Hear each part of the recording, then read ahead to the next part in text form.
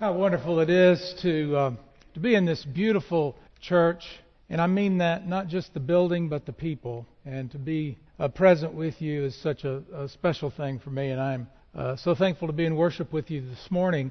I bring greetings from First United Methodist Church. It's the church that I'm privileged to serve in Fort Worth. And I bring greetings from the family of Joy Donovan York. We have, she's a longtime member of your church, and we have her daughters and their families as very active members of our church. I bring greetings from Bishop John Russell and his wife Mary Jean, a former pastor of this church, and they're a part of our congregation as well. And I know they would want me to bring greetings because they dearly love this church and speak very highly of you all. And so I'm so grateful to be worshiping with you this morning. Also, David Wiggs, thank you for your hospitality. And I learned began to get to know David about a year ago at a large clergy of large churches gathering that we have, and I look forward to the years to come so we get to know one another better. Sometimes we say that we've known someone all of our lives, and we don't really mean it. We mean that we've known them a long time. But I have really known Muzan Biggs all of my life. I don't know if he would want me to put it this way, but I was born the year he graduated from high school. I mean, just so you know, I'm not nearing retirement just yet.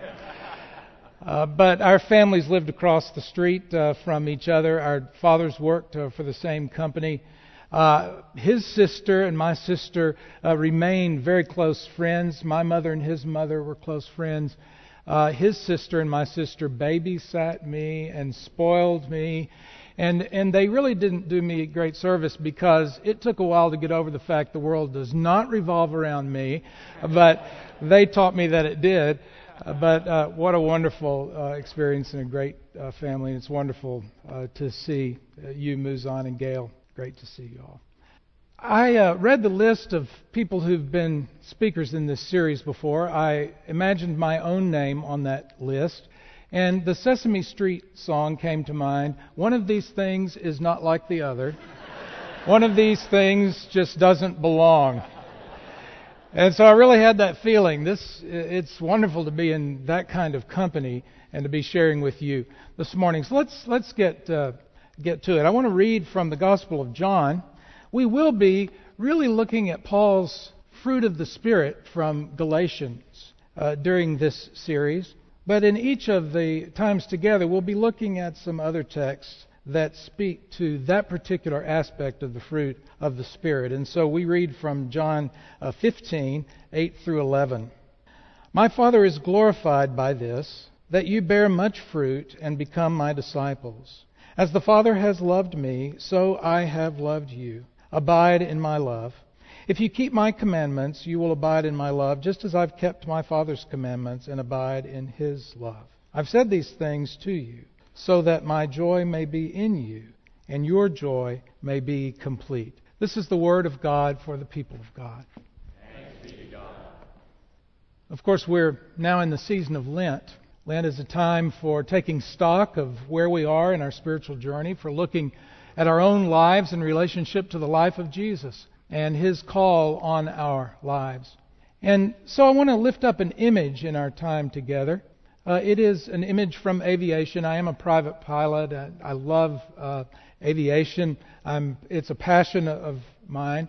And I think it's an image that perhaps, even if aviation is not a passion of yours, that may speak to you as well.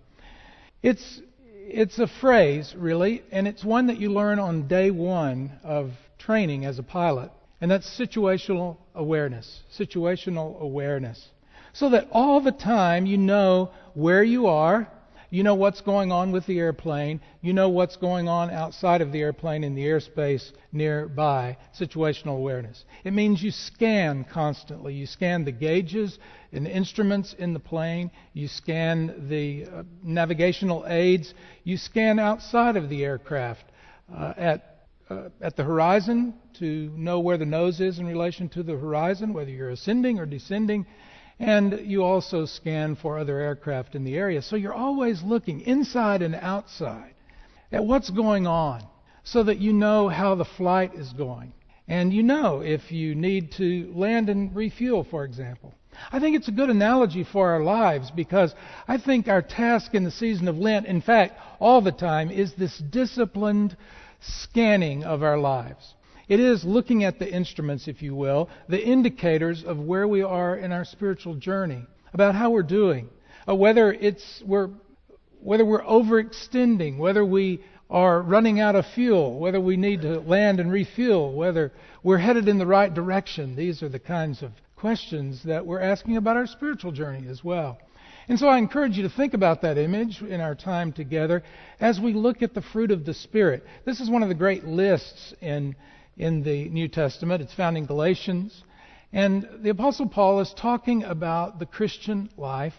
And he's looking at the life that he would call a fruitful life.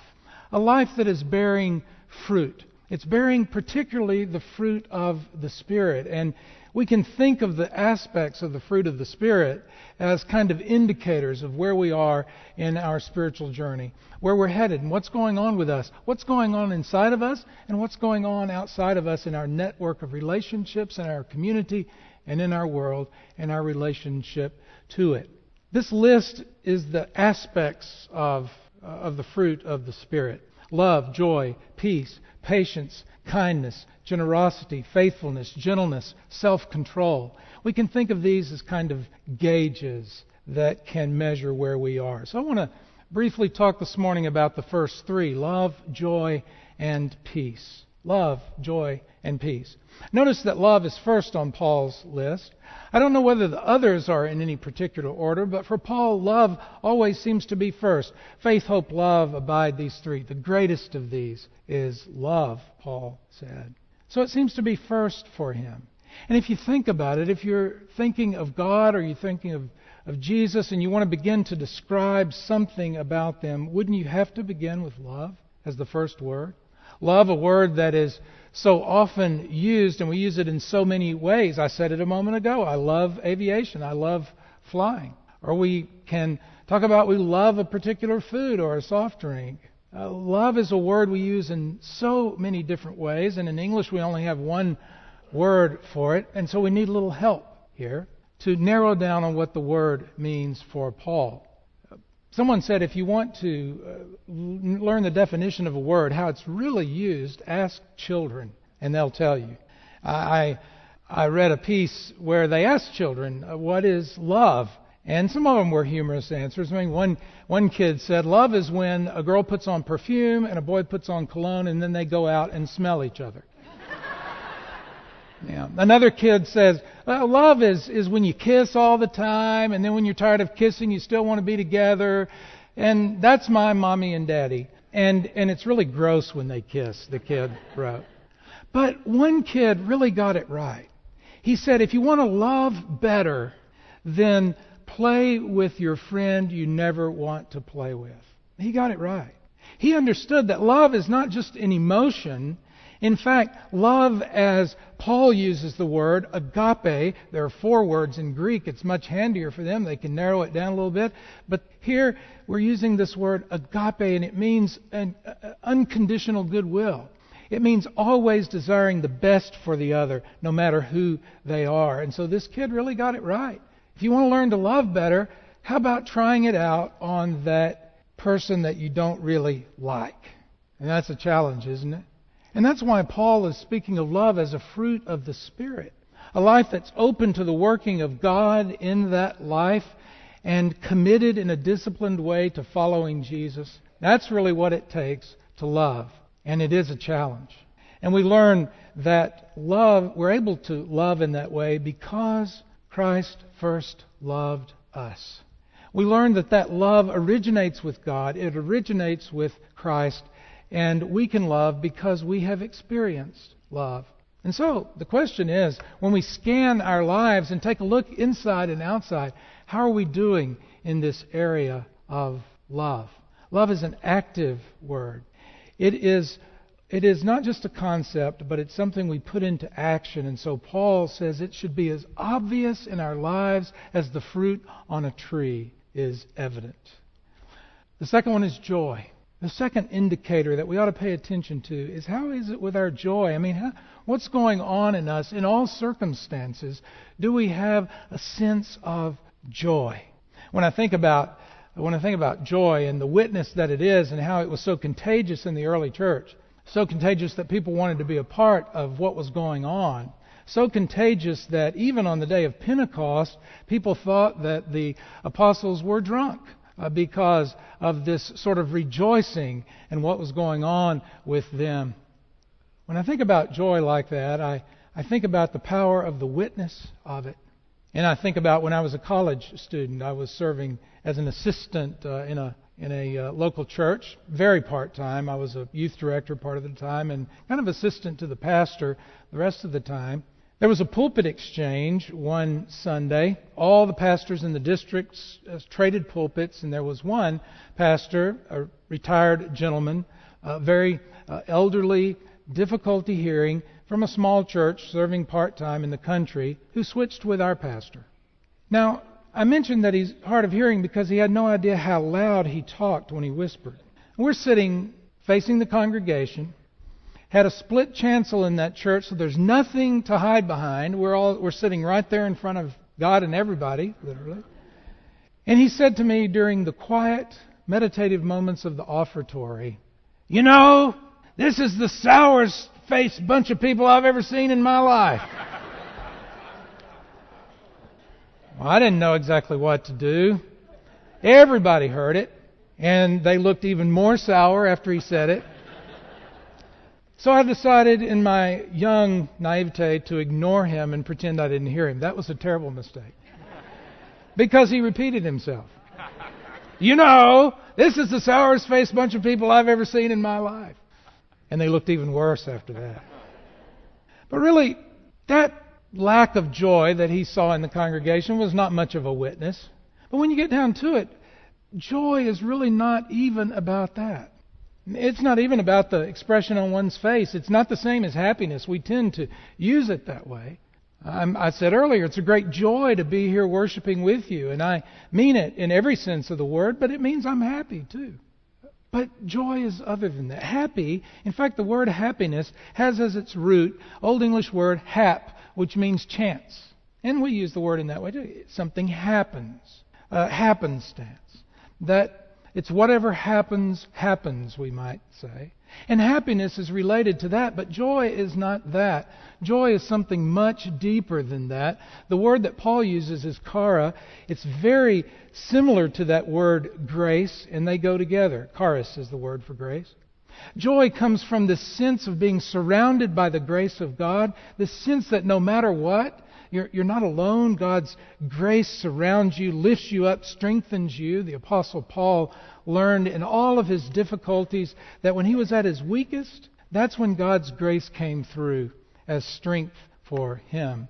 And so there is this deep joy, even in Paul's very troubled life.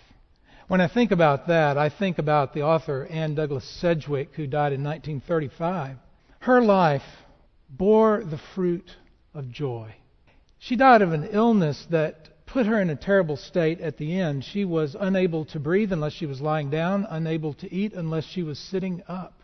And in that circumstance, she wrote these words, "Life is mine, and life is beautiful to me. And I have joy," hear it? Joy in knowing that I lie in the hand of God. Now that's joy. A powerful witness. It's not happiness. Sure, she probably had days, even in that state, where she might feel some happiness. But this is not dependent on circumstances. This is a deep joy that goes way deeper than any particular circumstance. And it's a fruit of the Spirit.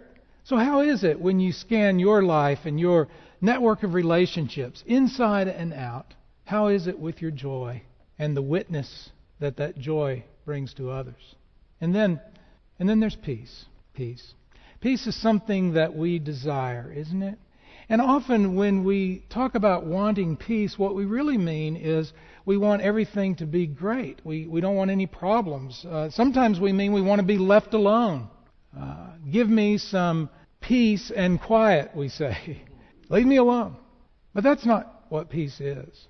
As the fruit of the Spirit, when Paul talks about peace, Paul is using the word eirene. It's the name Irene comes from this word, peace. It's the word that's used to translate that wonderful Hebrew word shalom.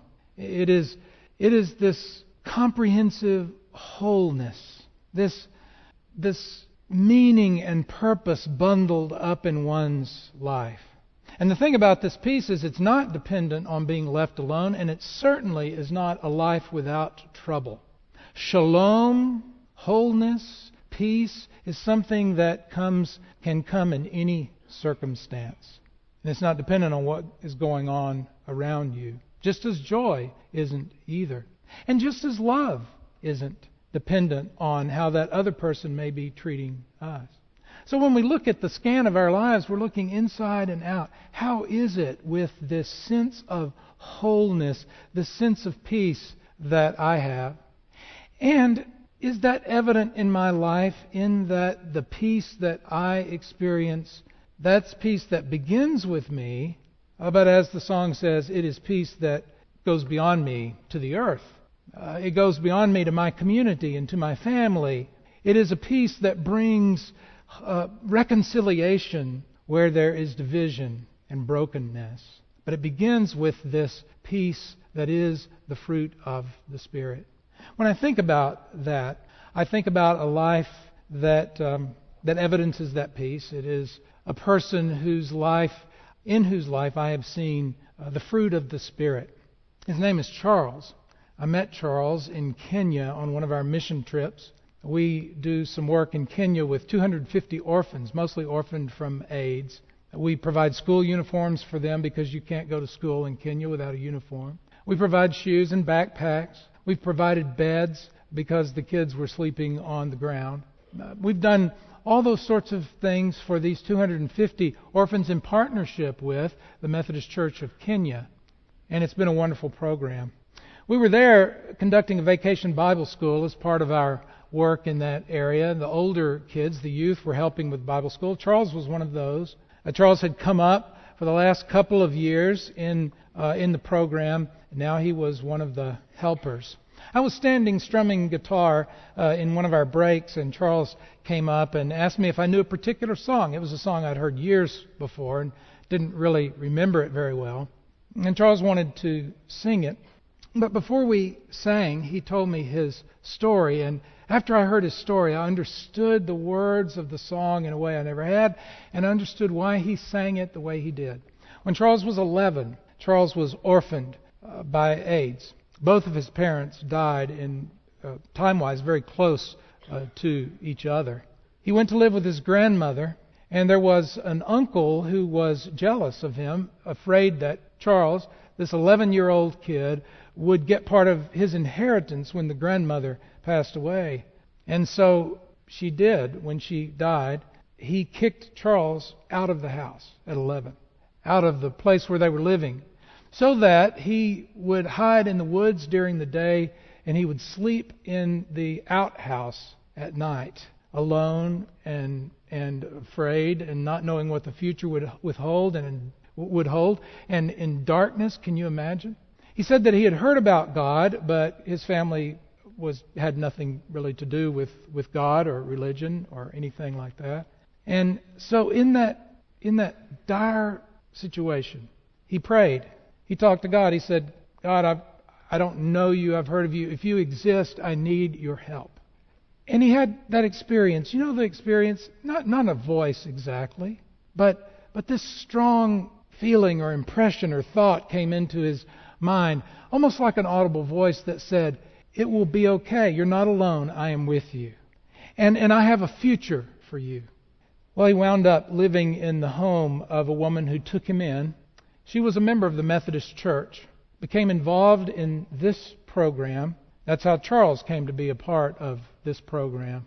And now Charles is enrolled in college. He wants to be a doctor. He wants to help people. And a couple in our congregation are paying for Charles's education. The song, by the way, that he brought to me is a beautiful song and one that really has meaning for Charles. And I'll never forget watching him sing it, the look on his face, the love and the joy and the peace that really goes way beyond his circumstances. God will make a way where there seems to be no way. He works in ways we cannot see. He will make a way for me. And he sang it with such passion. And he said to me, God did make a way, and God made the way through your church.